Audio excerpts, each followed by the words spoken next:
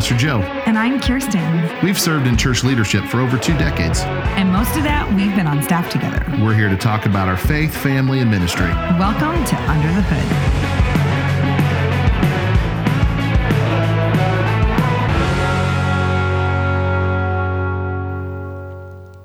I am really sore today. Why? Because I just came from physical therapy. Oh, I feel like we started our podcast last week like this. I think They're going to think they're listening to last week's podcast. Well, I think it's because we always record this right after my physical therapy. I'm sorry, everyone. He's not usually this much of a whiner. Well, I am a little bit today because they really beat me up. Are you hopping yet? No, not even close. I'm just going to be straight up honest with everybody. I'm not healing as fast as I want. I think every 40-something-year-old man probably says that. I thought I was going to bounce back in a couple days and I wouldn't have another problem. But no, here we are. I'm a month out of surgery and I'm still dealing with quite a bit of swelling in the joint and in my quad muscle. And it's just slowing me down and maybe it hurts. You need to lay off all the running you've been doing. It was all the running that led to the injury in the first place. I'm all right. All the prepping for your marathon. They keep telling me, persevere. They said it will get better. That swelling will get out of that. That's my problem. It just got swelling in the... Maybe you need to put your leg up right now. You know, if I could, I would. But there's a biblical lesson in this. You know, I even referenced this on this weekend during my sermon. James said, "Consider it pure joy, my brothers, whenever you face trials of many kinds, because testing of your faith develops perseverance." I'm not going to say that this knee thing is a test from God. I'm not going to reduce it to that. But I am learning some perseverance and patience because I am ready for this thing to not hurt anymore. I'm ready for it to not be stiff. That's my biggest problem. I don't know if you've ever had a knee surgery before or but just the stiffness. I sit for 20 minutes and then I'm like, I feel like an old man. I get up and I'm like, I can't walk. Give me a minute. I guess depending on the age of our listeners, our demographic listeners will be able to relate to this or not. If they can't, it's a young audience. If they can, it's an older audience going, yeah, but I understand what I've had people say, well, welcome to middle age. Yeah. You know. Well, I know that it's interfering with your listening skills. What I wasn't listening. What'd you say? What? You little brat. No, like we went to a great conference this last week, a couple of them, and you were getting a little agitated because your knee was bothering you. So let me preface this. I'm a little conferenced out at the moment. So last Friday and Saturday, we were down in Little Rock attending the Mid-South Shepherding Conference. Joe spoke at that conference. Yes, I got to speak at that one, which was awesome. I got to testify to the power of the word. And no, it was great. I was encouraged by being there. It was and no, it was not recorded. It is not on video and it's not on YouTube. So I can't send you anything. It's the Mid-South Shepherding Conference is a new one for me, but it was really hosted by some of our a cappella brothers, the A Cappella Church of Christ. And for those of you who don't know, I won't go into the whole history, but the Christian churches and the Churches of Christ a cappella, we all used to be one group a little over 100 years ago. And there was a division over the use of instruments and a few other issues. And so, a lot of our Church of Christ brothers, a cappella or non-instrumental sometimes, their doctrine is very similar to ours. I mean, they have the same beliefs, communion every week, baptism and all that. And I've got a lot of friends who are part of the a cappella brothers. It was really neat because I'd never sat through a worship service that was led by I've done a cappella worship, where we just start singing a cappella. But to have a worship service led by an a cappella group, it was really cool. That was the best a cappella worship I have ever been a part of. And apparently it was the best of the best. Because well, yes. Even the a cappella churches were like, oh yeah, ours is like this every week. Yeah. Wink, wink. Yeah. I've been in some a cappella services that were not like that. But I was telling some of my friends who are, part of that church and a part of that, it was at the Pleasant Valley Church of Christ, which is a good sized church down in Little Rock. I was like, wow, if worship could be like this every Sunday, I would love this. Mm-hmm. And they were like, it's not. Don't worry. They brought in some, I'm telling these people were amazing. But anyway, that was a great conference and really enjoyed rubbing some shoulders with some guys that I don't normally get to rub shoulders with and get to learn get to learn. I remember we were in a little breakout prayer group in between sessions, and the people sitting right in front of us, they turned around and joined our group. And we're down in Little Rock, and we found out that the guy and his wife that turned around to pray with us, he's an elder at a Church of Christ here in Northwest Arkansas, and they live around the corner from us. 2 minutes from us. And so I'm like, small world. So I go to Little Rock, 4 hours away. And we had said something about living in Northwest Arkansas. They're like, oh yeah, where? And we're like, well, we actually live in Bella Vista. They're like, us too. We do too. Where do you live? And we told them, like, well, that's where we live. They literally live right around the corner. It's like, well, we go drive 4 hours to meet somebody that lives 4 minutes away from us. Yeah. Isn't that kind of? But then Saturday night, we got home really late. We did go to Trader Joe's. We did. Yeah. Little Rock. I'm just going to say this right now. If Northwest Arkansas, anywhere between Bella Vista and Fayetteville, would drop a Trader Joe's anywhere in there, I'm telling you, it'd be a huge, huge, huge, huge improvement in our. Listen, we need a Trader Joe's I'll have to post a picture about what I get, because I do different hauls when I go to Trader Joe's. I usually hook Abby and her boys up with something special. And so, but they have some really good stuff. And so weird stuff, like I get my olive oil there. Isn't that weird? But that is where How'd you say that?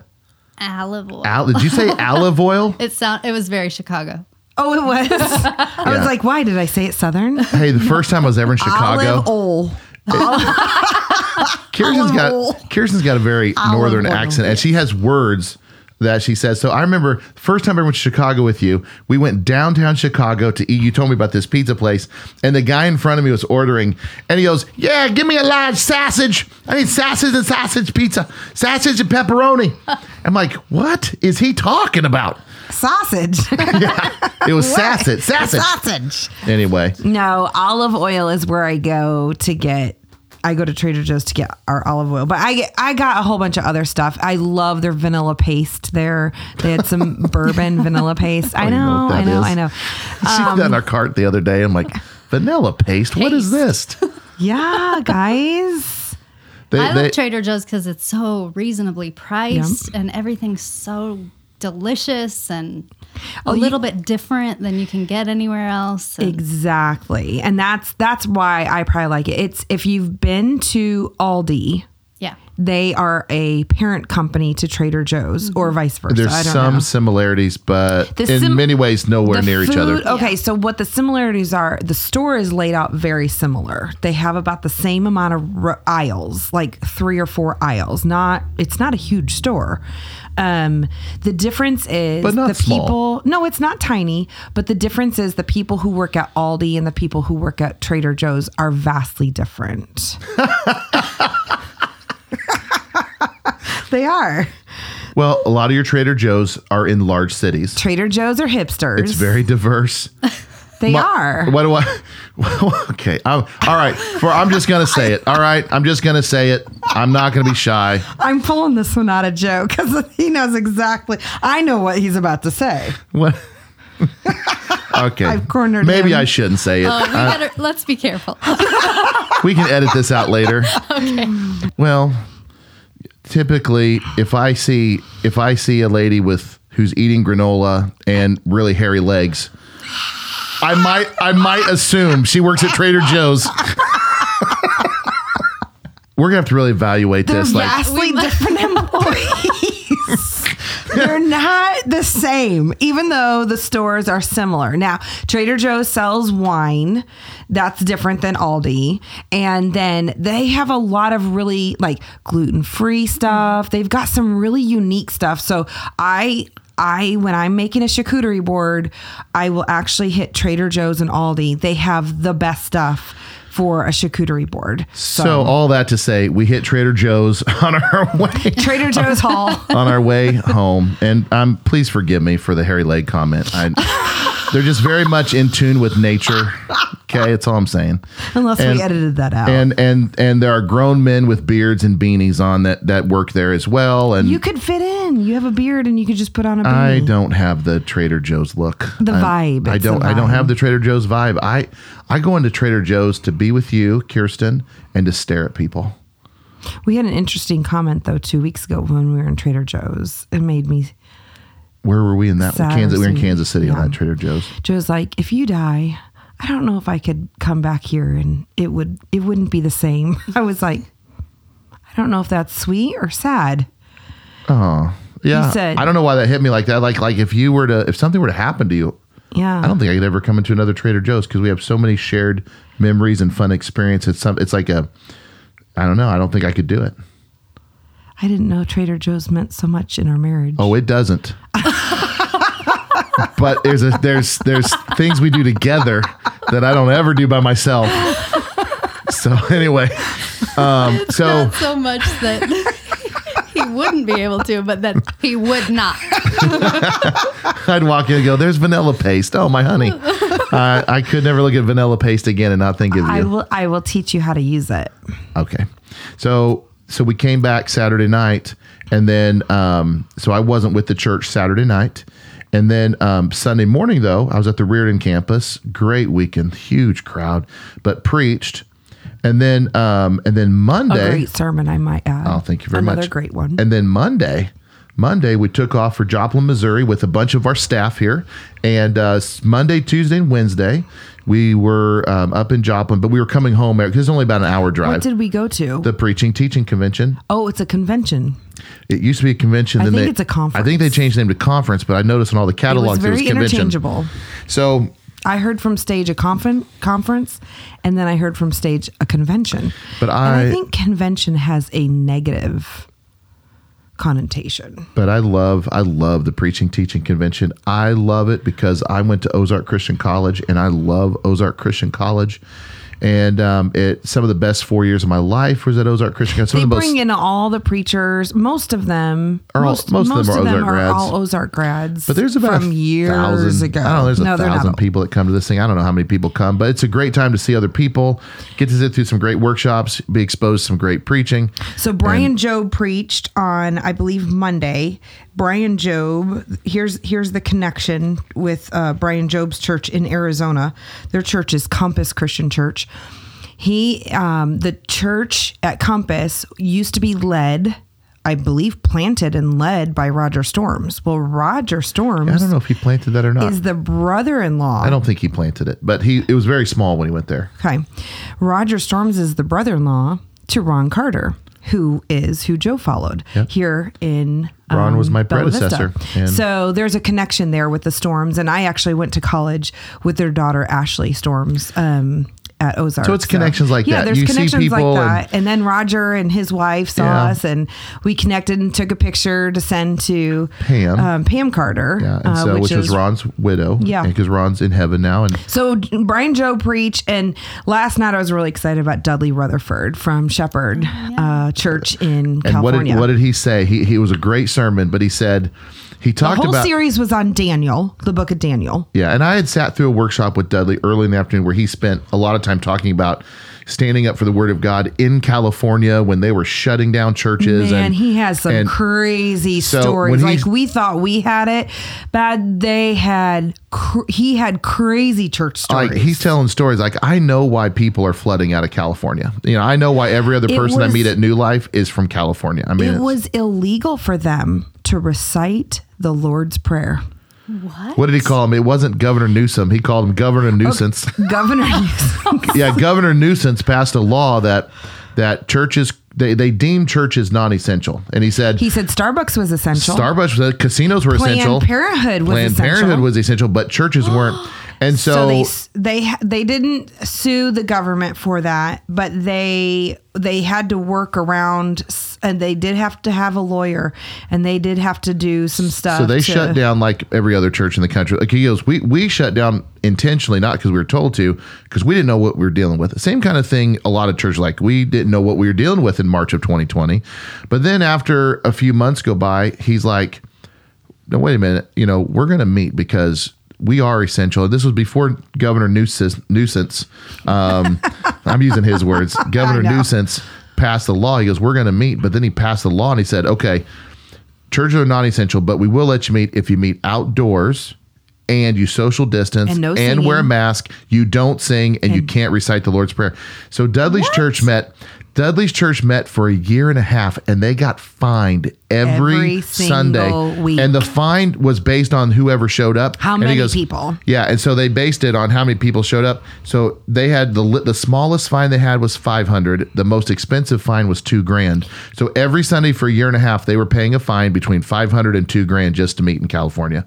He said their church went from 7,000 No, 10,000 to 3,000. before COVID to roughly around 3,000. Which they've all built back. Everybody's come back, but this is all during COVID. And So he said it was a very trying time. I mean, he personally has some stories too that his family went through during that whole time, because Joe and I follow him. I believe you follow him on social media. Yep. I do. And so they had some personal stories that he was going through on top of being fined every week, the challenges of the government. There was some other government stuff that the California government was trying to impose on churches to pay for their employees to have abortions, that he had to fight for that and say, no, we're not doing they that. deemed nonprofit. So even though Obama, I don't know if you just said this or not, but Obama let there be an exemption for religious organizations, Governor Newsom said, no, they're in California, you are not exempt. So churches have to provide coverage for abortion. And they and 3 other churches got to, and they sued the government saying, no, we are not going to pay money so our employees can have an abortion. We don't believe in that. And they won. They won that lawsuit. Yeah. And so I'm just going to say this. If you're ever looking for an incredible preacher to like podcast, you're out jogging, driving, look up Dudley Rutherford at Shepherd of the Hills Church. He's got a website called Lift Up Jesus, I believe. I'll verify that. I think it's Lift Up Jesus. I'm going to tell you, liftupjesus.com or .org, because he won't put his name on it. It's Lift Up Jesus. That's his whole. But Dudley Rutherford is one of my He's on favorites. Instagram. We have Joe's got some family connections with their family, and so a really neat guy, humble. He's an incredible communicator of God's word. Has a very diverse church in California, in the Los Angeles area, and he's very involved on his social media, and definitely tries to communicate God's love to that community. And so every time I listen to him speak, he speaks something to me. But one thing he said at the conference, and after hearing him tell all these stories, I know why he said it. He said, listen, we all know we're living in the last days, but in my opinion, we are living in the last of the last days. Yeah. And so he thinks the return of Christ is very near. And as we all should live our lives that way. So he was the last one to close out our conference last night before we all came back. So he's just a great communicator, and it was nice to have some great messages on the book of Daniel. Yep. And so we're a little conferenced out.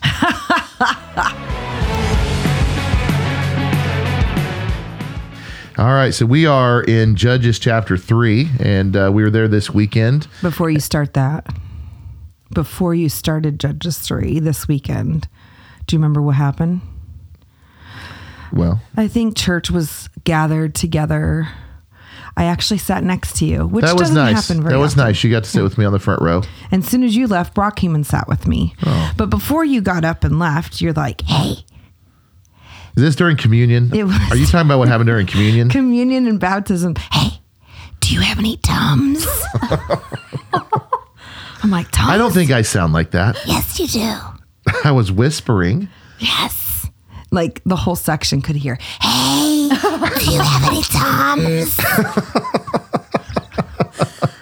Oh, did you have an And I was upset like, stomach? I think get heartburn. Okay, so on our I'm way, like, what did you already eat this morning? the only thing I can think of is on our way back from Little Rock, we stopped at Texas Roadhouse. There's a Roadhouse on the way up. I thought, hey, we're in Conway. So we pulled in there and I didn't think I ate anything. Well, I had a little indigestion from that or something. Well, that Sunday morning, I know I did not eat breakfast Sunday morning. And so I'm sitting there before church, and it wasn't real bad, but I was like, I don't want to preach with this going on. It was a little bit of heartburn, and I'm like, I don't know what I got a hold of, some bad barbecue sauce or something. I don't know. As a good wife, I dig through my purse as quietly as I can during communion. Wait a second. I had just taken communion because I remember I handed you my communion cup to and it hold. spilled all over my hands. I hadn't drank all the juice. So now I'm he sticky. had grape juice all over his hands. He's showing me. See, while we're supposed to be thinking about the Lord's sacrifice, this is what's going on the front row. This is real life right here. So I'm digging through my purse. So yes, if you saw me and I was being a distraction, this is what's happening. I'm digging through my purse, trying to feel for the bottle of Tums, and I find the Tums and I try and hold my hand over it so that no one can see that I'm about to distribute Tums to their preacher. And the lid is like, boop. So I pop the lid and he's like, just one. And I got grape juice all over my hands. I'm like, come on. So I hand him one, and then I was able to put the lid back on and put it away. And he was able to dry his hands of grape juice and go up and preach Judges 3, an amazing sermon. Thank you. That Tums works. It knocked it. Whatever little discomfort. Either the Tums just got rid of it, or I just got into preaching and forgot about it. But no, it was like enough where I'm like, I don't want to preach with this. Maybe I should leave a little Tums on your seat every week. Actually, the Tums you had, they were good. They were like little chewables. They were almost like candy. I was expecting it to be that chalky, powdery Tums. I've dealt with some heartburn for the last several years, and so I keep Tums with me all the time. Good job on the candy chewables. They're like the little chewable. They're not the gummies. They're like little chewable Tums, and so you can take 2 or 4. Well, it worked. So 2 is usually enough. I didn't say this all the services. The only service I said this was the 11 a.m. service, and it didn't hit me till the 11 a.m. service. But Sunday this weekend. It was kind of in your face. For me, that was kind of in your face kind of sermon. I do know that I encourage the church not to be soft, and that we're in a spiritual battle. We are in spiritual war. And I related it to the fact that one of the reasons the Lord allowed the Israelites to come under bondage and to be oppressed was that he wanted to test them, to see them to get back in a right standing with him. And he wanted to train them for war. And I still would contend in Judges 3, God's desire. Now, God's sovereign. He already knew how this was all going to play out. This is the big thing about the mystery of God sometimes. In his sovereignty, he already knows the beginning and the end. Mm-hmm. He knows how we're going to decide. He knows how it's going to play out, but he still has desires. As I read the book of Judges, I think in Judges 3, he still wanted these Israelites to turn back to him, get battle ready, and clear the promised land and make it the land of inheritance, knowing full well that they wouldn't. But this was his desire, and he allowed these nations to test them. And so I related that to are we ready for spiritual war? Are we ready for battle? Right. And does the Lord look at the American church a lot like I think he was looking at the Israelites and goes, you guys have gotten too cozy with the world, too comfortable in your surroundings. Your eyes are off me, and you just gotten soft. Yeah. I got to get you battle ready. That was kind of the message. And so I knew by the end of the other services, I was kind of pounding on the church a little harder than I normally do.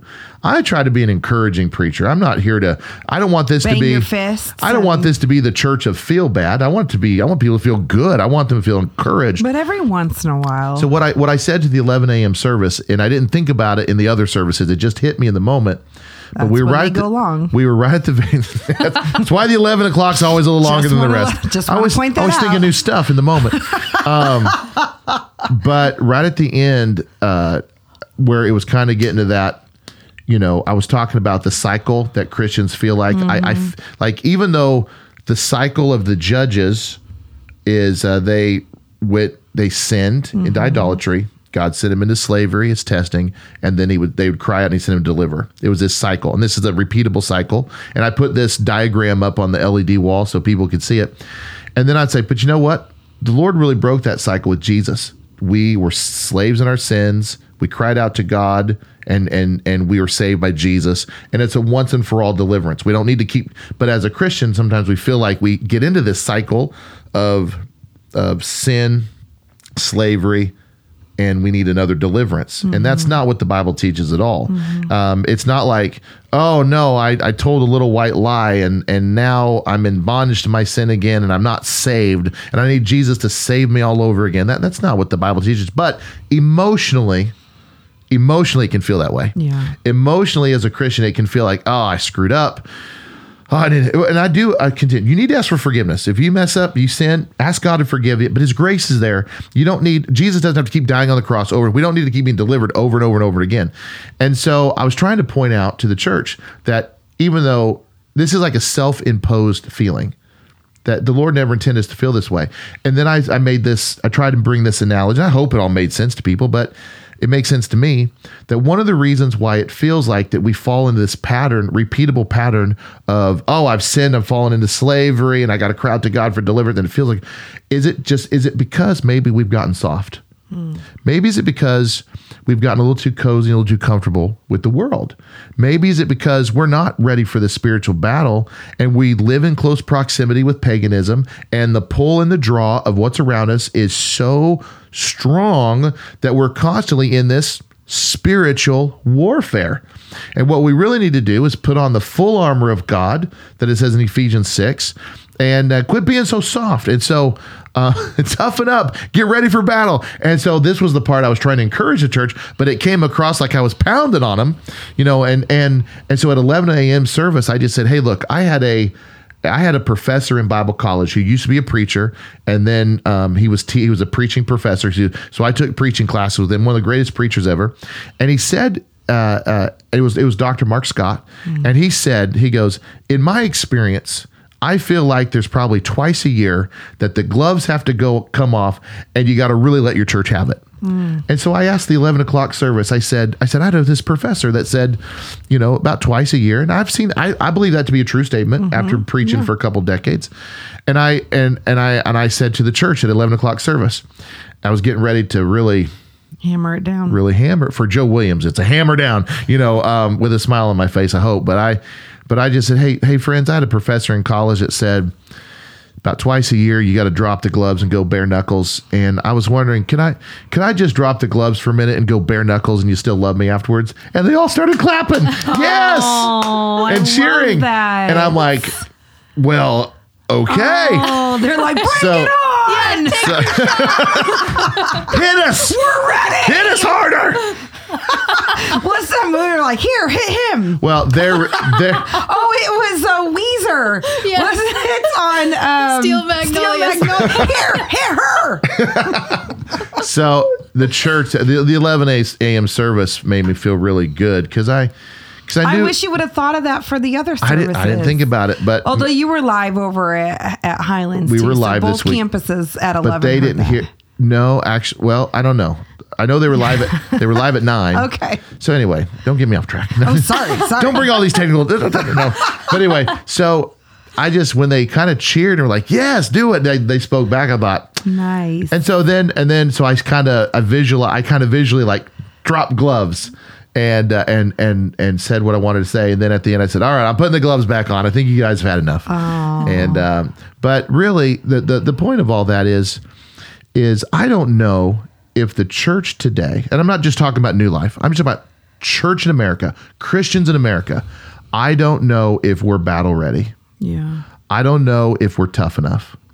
And like when Dudley says we are living in the last days of the last days, in his point of view. And let's say that's true, and I tend to believe it is true. And if you kind of adopt that mentality that the world is going to get worse before Jesus comes back, then what that means is it's not going to get any better if we are in the last of the last days. And so I think he was kind of not warning, because we already know this, but I think he was kind of saying that this isn't going to get better. Right. Like the things that happened to them in their church and in California, it's usually sometimes it starts in California and moves this way. You know what? Don't expect the government to all of a sudden be kind to Christians and pass laws that benefit Christians. Don't think all of a sudden that all of our schools are going to all of a sudden become accepting of the 10 Commandments and prayer. And, now our schools are full of Christians around here, but don't think that the school boards and all the powers that be are going to allow pro-Christian initiatives without some oppression, without some pushback. But it doesn't mean to stop praying for that. No, of course not. That we can still have God-fearing, Christ-following leaders on the school boards and in the schools and in the classrooms and in the leadership positions. That's right. And stuff. So we still need to be praying for that. Because it's a spiritual war. Yeah. You know, like it says in Ephesians, that our battle is not against flesh and blood, but our battle is a spiritual battle. So we don't fight this war with conventional weapons. We fight it with spiritual weapons. But I like what you said at the end of your sermon about the sexual nature of our culture. And I very much feel that way. And it's definitely, I see correlations though through Judges with that as well, about how our culture, what exactly did you say? Cause it was really good, but I can't remember. I really liked what you said, Joe, but I don't remember anything. I don't remember what you said. No, I said, I can't quote it. Give me your notes and I'll read it. No. I should write it down. So what I was talking about is when it says in Judges 3 that the Israelites forgot the Lord. And I kind of related it to like saying, it's not like they had no memory of him, but it's like, forget you. If you ever said something, forget you, that's really kind of what it is. So they when they says they forgot, the Israelites did evil and they served the Baals and the Asherahs. What they're saying is, we no longer want to be disciples of the Lord, living under the covenant. Forget you. We're going to be disciples of Baal and Asherah, which Asherah was a fertility god. Yeah. And if you ever spend some time studying the gods of Canaan during this time, you're going to come across Baal and Asherah a lot. They were partners, like a husband-wife god kind of thing, partners that way. And it was as I understand it anyway, it was a fertility religion. It was a religion of sex. Really, it was sex as a religion. That's what they had gotten themselves into. And I told the church on Sunday. You kind of correlated that to our culture. So what I said, this is one of the many similarities in the book of Judges that we find ourselves living in here in America, that the Israelites were living in a culture of sex, and we find ourselves today living among a culture that very much reflects the religion of sex that drew the Israelites away from God. I see this correlation very similarly, because if you look at the way that everything's been sexualized in our culture, and I don't care who you are, you just look around, whether you're a follower of the Lord or not, anybody with two eyes can look around and see the sexualization of our nation, and how over the last 50, 60 years, it has just moved so quickly and so rapidly into this kind of society. And I just was like, you look at the way our culture here in America has been sexualized. You look at how the subject of sex and all that goes with it, you look at how it's discussed in our country, how it's displayed, how it's promoted, how it's traded, how it's idolized, how it's worshiped, and how it's sold. You look at just in the subject of sex and how much it dominates. It hasn't just permeated our culture. It dominates our culture. And when you said all that, though, in like one sentence, you just realize how sick and morbid and broken our culture is. Like, because you start thinking of all those words with sex, and it's overwhelmingly like... Sex is a religion in the United States. For sure.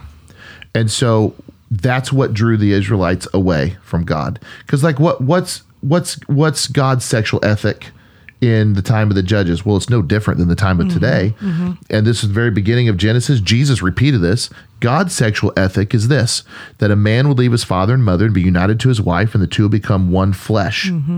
And that is a lifelong commitment in covenantal marriage till death do us part. This is how children are supposed to be in God's sexual ethic, how children are supposed to be introduced into the world.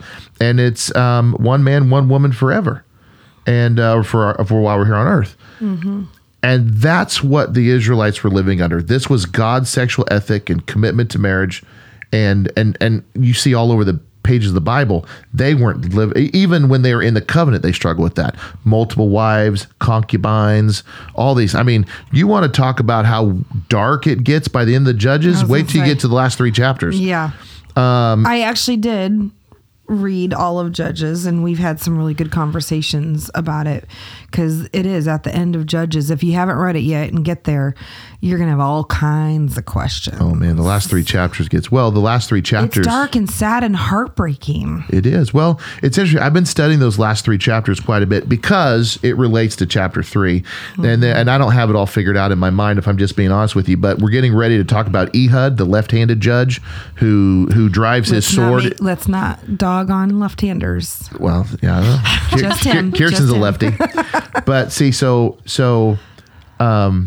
I shouldn't even get into all this right now because I'm still learning it. But well, you're excited about your next message coming up. Ehud was a deliverer, but a lot of people look at the details of his story and they're like, well, I don't know how much of a hero he is. Now, yeah, we can't talk too much about it because then next week I know, but we're going to need to be talking about this left-handed. So the end of Judges talks about a civil war that broke out in Israel. So you had this horrific act that happened to a man, and sometimes the language, it's his concubine. Is it his wife? He's her husband, but I think the Bible speaks of his concubine. We'll get into that. Well, they were traveling home, and they skipped staying in Jerusalem because all the Jebusites lived there. If you remember from chapter 1, the tribe of Judah drove the Jebusites out of Jerusalem, but then they came right back, and the Benjamites wouldn't get rid of them. Is this your pre-sermon? No, I'm just saying this is. I kind of feel like you're already ruining next week's podcast. Well, I'm figuring this out as we go. I'm learning. So that started a civil war in the land of Israel. Right. So the way they abused that concubine and what happened to her, word of that spread through all the tribes, and all the tribes. That's like Judges 11, isn't all it? the tribes banded together to come and punish the tribe of Benjamin. And it is a big, bloody, messed up, whacked out battle. And it nearly wiped out all the tribe of Benjamin. And there was this, and this is equally messed up. Let me just tell you, this is how far these people are from God, because godly people don't act this way. So in an effort to save the tribe of Benjamin, well, you just read it. It's messed up. I don't even want to talk about it. So the question becomes, the Benjamites, I'm going to end it right here. The tribe of Benjamin are not glorified in the book of Judges. Okay. The book of Judges was written years later. They're not glorified. They're not looked at as heroes. Ehud, our judge in the book of Judges, chapter 3, is a Benjamite. And so the question becomes, there's enough in the text that makes you think that the events of chapter 19, 20, and 21 happened early in the book of Judges. Ehud's story comes after. I can't say the timeline gets, so I can't prove that.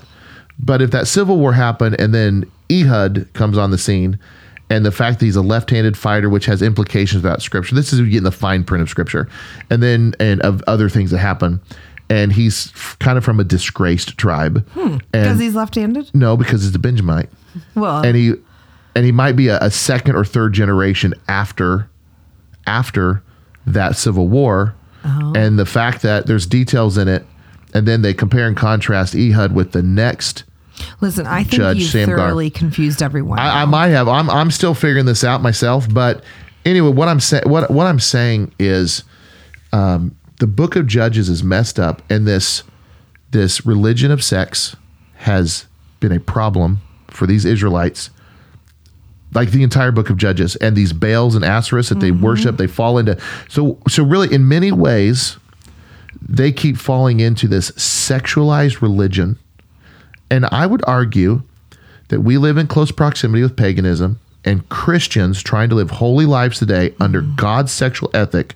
And we're trying to do this one man, one woman marriage thing in purity, and not stepping outside of marriage for sexual gratification, allowing all of that to be inside of marriage. I'm telling you, we're doing that in a nation that is in many ways socialized sex, has a different sexual ethic, and has a totally different view. So you want to talk about holy living is living up under God's sexual ethic in a world that worships sex. You want to stand out from the crowd? You want to take a stand for the Lord? Live this part of your life under God's way. Be committed and stay pure in your sex in sex. And I see it. I'm sitting here going, I can speak as a man. You know, you have the heads of families, heads of tribes get sucked into this sex as a religion. It's not hard for me as a man to go, I see what the draw was. I don't want to do it God's way. I'm going to do it this way. And this, in the very essence of what it means to stand on the truth of God's word, is found right here.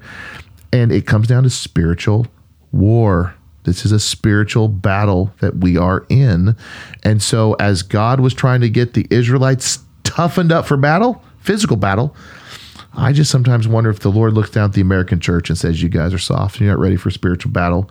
And this is where the fight takes place. So anyway, yeah, good feedback from the sermon. I was challenged by it myself. And as I am with the book of Judges, I was with my sister Sonia Monday night because she came up to the conference. She lives in Joplin, and we're sitting there before everything started, and she pulls out this notebook and she goes, hey, I want to show you something. And she starts flipping through the pages of the notebook, and it looked like my sermon. Yeah. And she goes, I've been really enjoying your series on Judges. Yeah. And you don't know how much that blesses me to have my sister. Actually the Courageous series. Yeah, the Courageous series. Yeah. And I don't know if she's going to listen to this or not, but it blessed me to know that my sister, my older sister, she's 9 years older than me, is actually listening to these sermons and getting a lot out of it. She said, it's been a long time since I've been in the book of Judges, and I'm really been encouraged. She was encouraging me. And I'm looking at all these notes. I'm like, man, Sonia, you've got more notes in your notebook than I take to the pulpit to preach this thing. And guest speaker, Sonia. She could. She's got something to say. I think that's neat, though, that your sister and I believe your brother both listen to your sisters and your brother. Yeah, my brother has a lot of windshield time on his job, and so he'll call me from time to time and reference sermons and stuff. And he called me one time, and he goes, man, Joe, I was listening to an old series that I did, because I think our series on our website go back to 2016, I think. Yeah, I got a lot of sermons on there. They go way back, way back to the dark ages. So he was listening to one of these sermon series from a number of years ago, and he goes, I'm not going to tell you what it was because I'm embarrassed by it right now, but he said, Joe, I gotta talk to you about something you said in your sermon. And I'm like, which one? And I think this was from way back, 2017, 2018. Like maybe a year or two after we got here. And he referenced a what I would say today was, and it's not in my heart, but a slang it's term. a slang. It's an ethnic slang is what it is. And I grew up hearing that. Not everybody's going to be like, I'm not going to say it. I'm not going to say it. But I think we pulled it off. It never dawned on me, that phrase and what it meant and what it alluded to. I had alluded. I mean, the way I used it was in a completely different way, and I was totally hearing it, and totally. It was just. I understood a little bit better. You're leaving your audience with so much. I'm trying to talk around it without talking around it.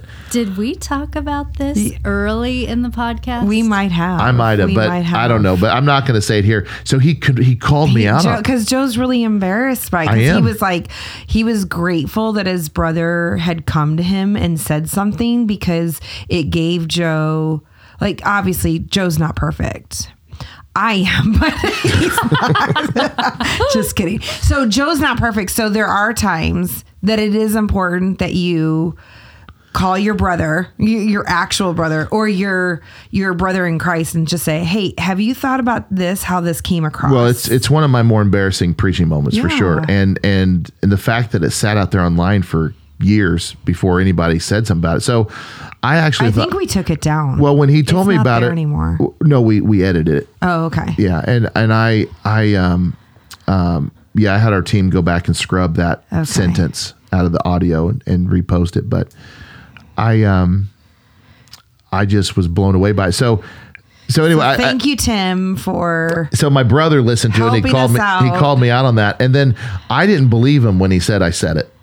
Not only that, I went back and checked. I manuscript all my sermons. So going back years, I've got almost word. I write my sermons word for word, and so I have a complete record of it. Not only it was not an off the cuff. I went back and looked at that sermon. I wrote that sentence into the sermon, and then reread it, and didn't like. I couldn't believe it, and so. I don't know why I said all that, but I like having things to learn. We all still have to, Now that wasn't in my heart, and I would have never said that had I made that connection with that phrase at the time, and I've never said it again, but because it's insensitive. But that's not how It's not how. It's just. He didn't cuss people. I didn't cuss, but I was in. And you guys, if I ever told you what it was, you probably would think that's not that big a deal, but it's a big deal to me because I care about how people hear things. But anyway, so to have my brother and my sister both kind of listening to old sermons or staying up with us, it blesses me. But anyway, I'm loving the book of Judges. I hope you guys are as well. Feel free to give feedback. Tell me what you're learning. Let us know how God is using the book of Judges to help bolster your faith, help you walk closer with Jesus, because at the end of the day, that is the whole point.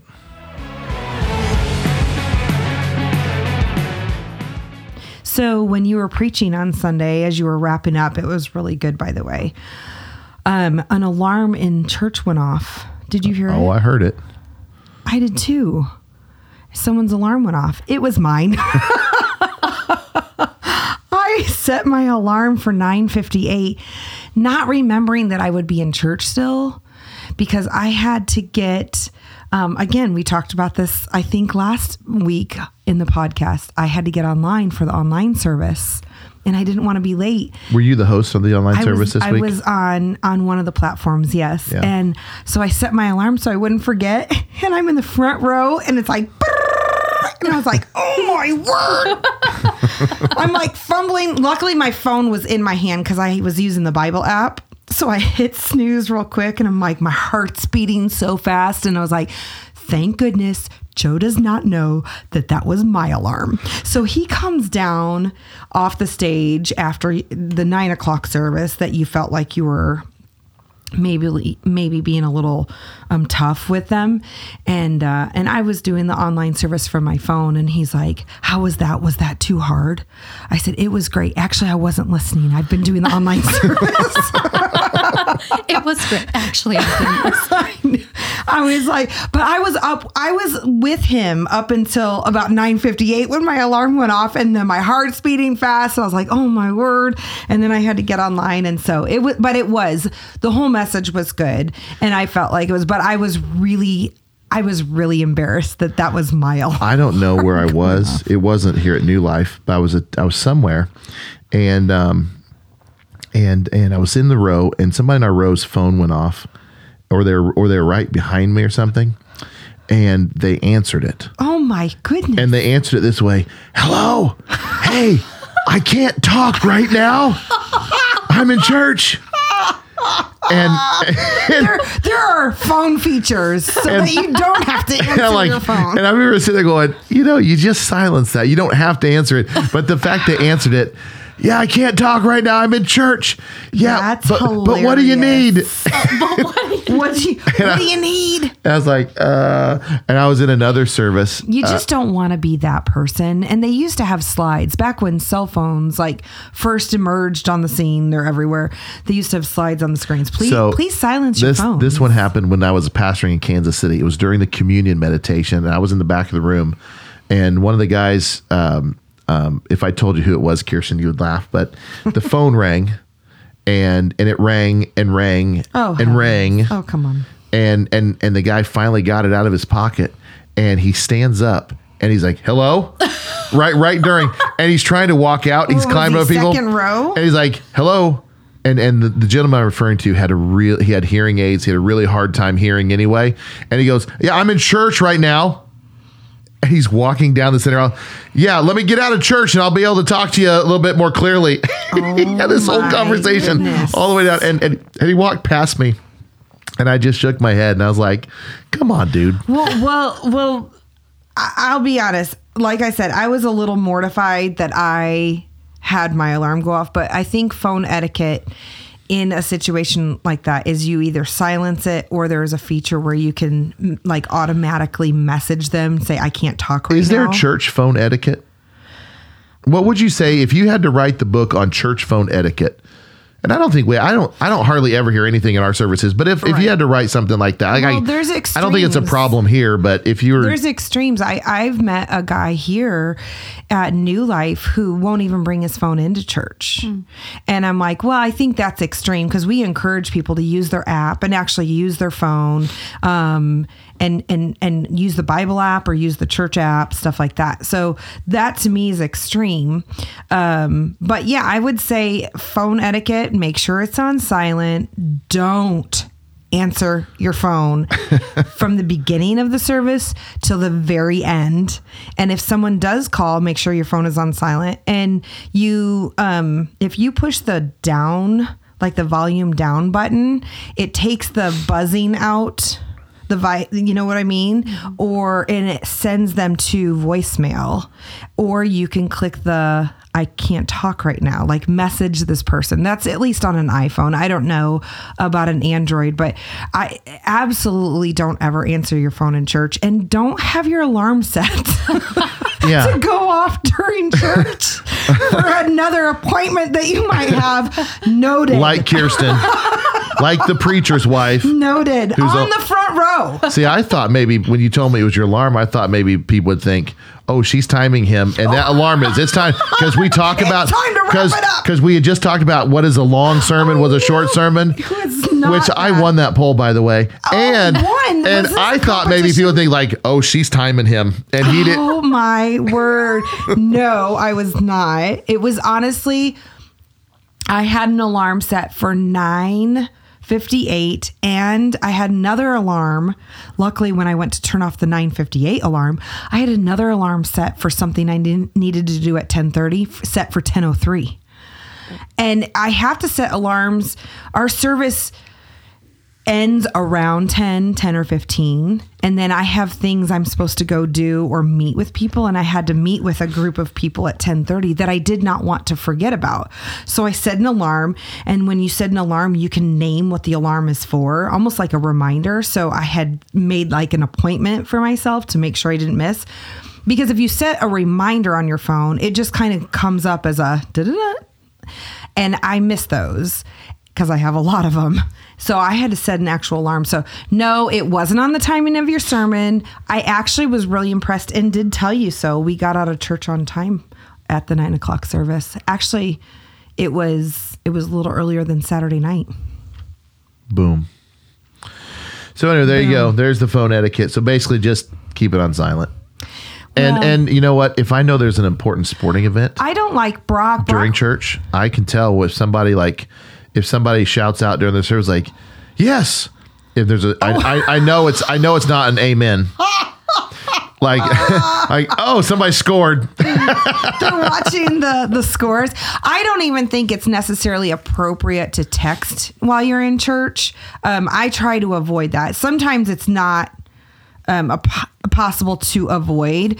I have found that as being in church leadership, there's stuff happening or going on in the other parts of the building that need to be addressed. And rather than me getting up and leaving to address it, it is easier to just send a quick text, because I feel like me getting up and moving would be more distracting than sending a text. But I think texting your friends, hey, what do you guys want to do for lunch during the service is probably not...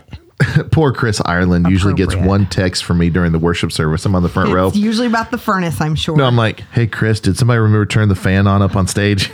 And then Chris, and Chris has never failed me. He's all like, yes, we did. And like, because once you're up there, like, you know, I struggle if there's dead air. It doesn't even matter if it's warm or cold. If it's dead air, that's when you really see me sweat a lot. Like I need some air moving across the stage. So there's a creative air blowing system up there on stage that the guys have engineered, but you got to turn it on.